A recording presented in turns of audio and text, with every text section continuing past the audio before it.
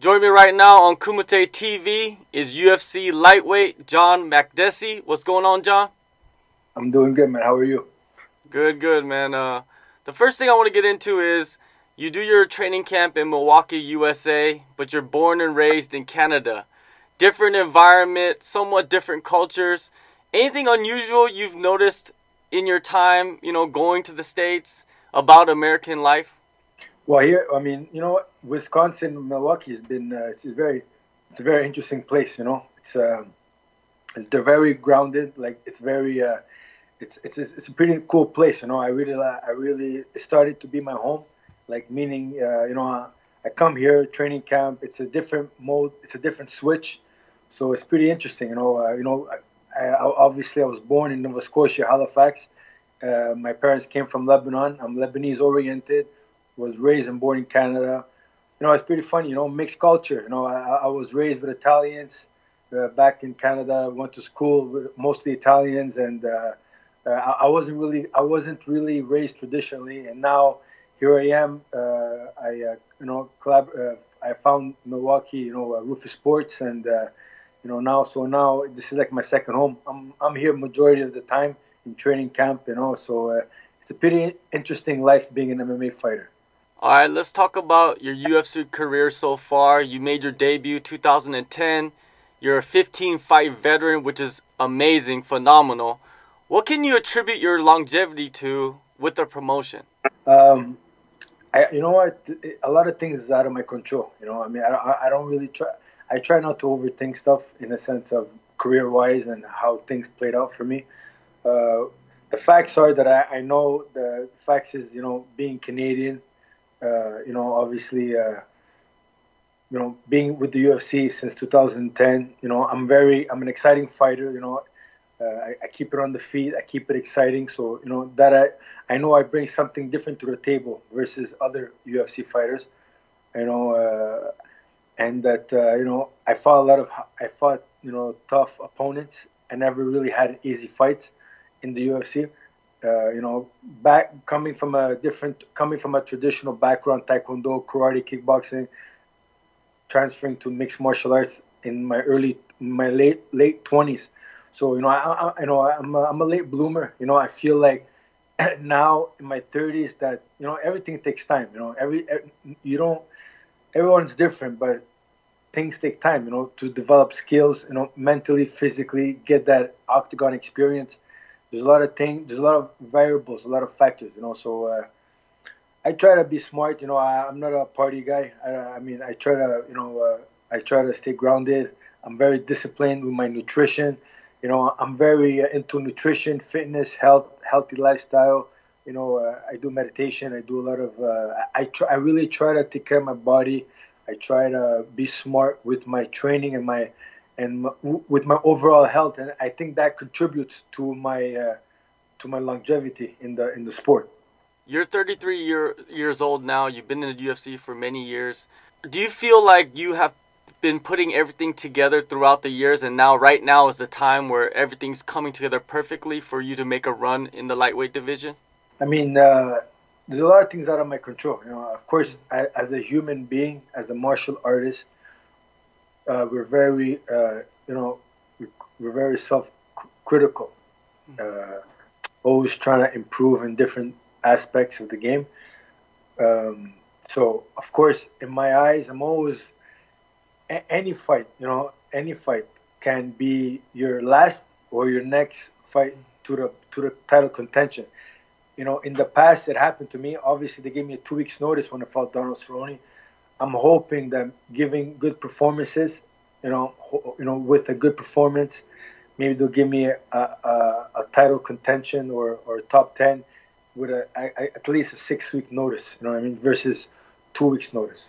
Last December, you were supposed to be on the UFC 231 card versus Diego Ferreira. You pulled out due to a back injury. How was that recovery process? Yeah, that's another thing. There's a lot of things out of my control. You train hard. We train. I push myself to the limits every day. I'm always trying to train more. I'm always trying to push my limits all the time, and my body broke. This is mixed martial arts. It's not just one discipline. boxers and kickboxers and other sports, they can focus on one skill. Us mixed martial artists, we're focusing on multiple skills. So the body takes, it's very hard to balance everything out. So the injury was great. The recovery was very, it was good because, I have to contribute to the recovery. I have to contribute to the UFC Institute in Las Vegas. They took care of me. I went there for rehabilitation. 1 week. At least now I'm well informed, meaning where it's a tool that I can use for rehab. Versus trying to find my own rehabilitation. So it's always good to go to Vegas and get rehabilitated and heal up, and then go back to training. Now you're all healed up. You're set to face Nasrat Haqparast in Nashville, a former training partner. When you got the offer, initial reaction, since he's a fighter under Firas Zahabi. Correct. Yeah. Yeah, it was an interesting. At first, it was very interesting. I'm so connected with Firas. We're good friends. I respect TriStar. TriStar was it was my platform. It got me to the UFC. So I'm always gonna have respect to TriStar and Firas Zahabi. It's business. It's not personal.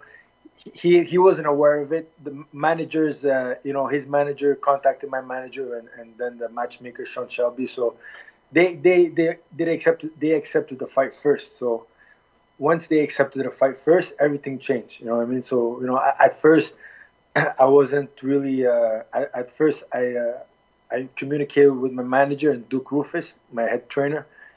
They agreed that at this point in your career you have to pretty much accept all fights. And that's the goal. My goal is to be the best. You got to beat the best, and in the UFC you got to take whatever that comes your way. You don't really have. You're not picking or choosing. It seems like this is something that is very common in the UFC nowadays, where they have veterans fighting the young up-and-coming guys. It's like a test for them, at the same time a test for you. When you break down your opponent, what challenges does he pose? I mean, I don't take any of my opponents. If it's a newcomer, if it's a veteran, if anything, it doesn't really matter. Opponent is an opponent. Different looks, different body types. Southpaw, orthodox. I'm taking him very serious. I'm training very hard for this fight. So I don't. I'm well educated about his style. I know that he's a boxer. I know. He has that. He's young. He's gonna come up blazing. He has a lot to prove. So it's going to be an interesting fight. You've been at Roufusport for a while now. What differences have you noticed in yourself since moving there?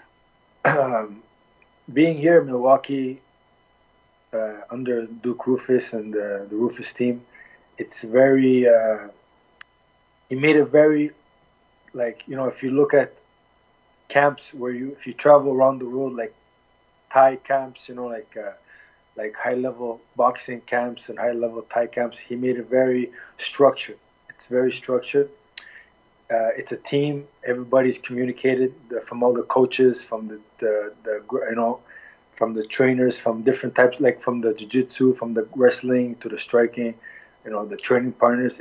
It's well structured. It's well maintained, and it gives you that.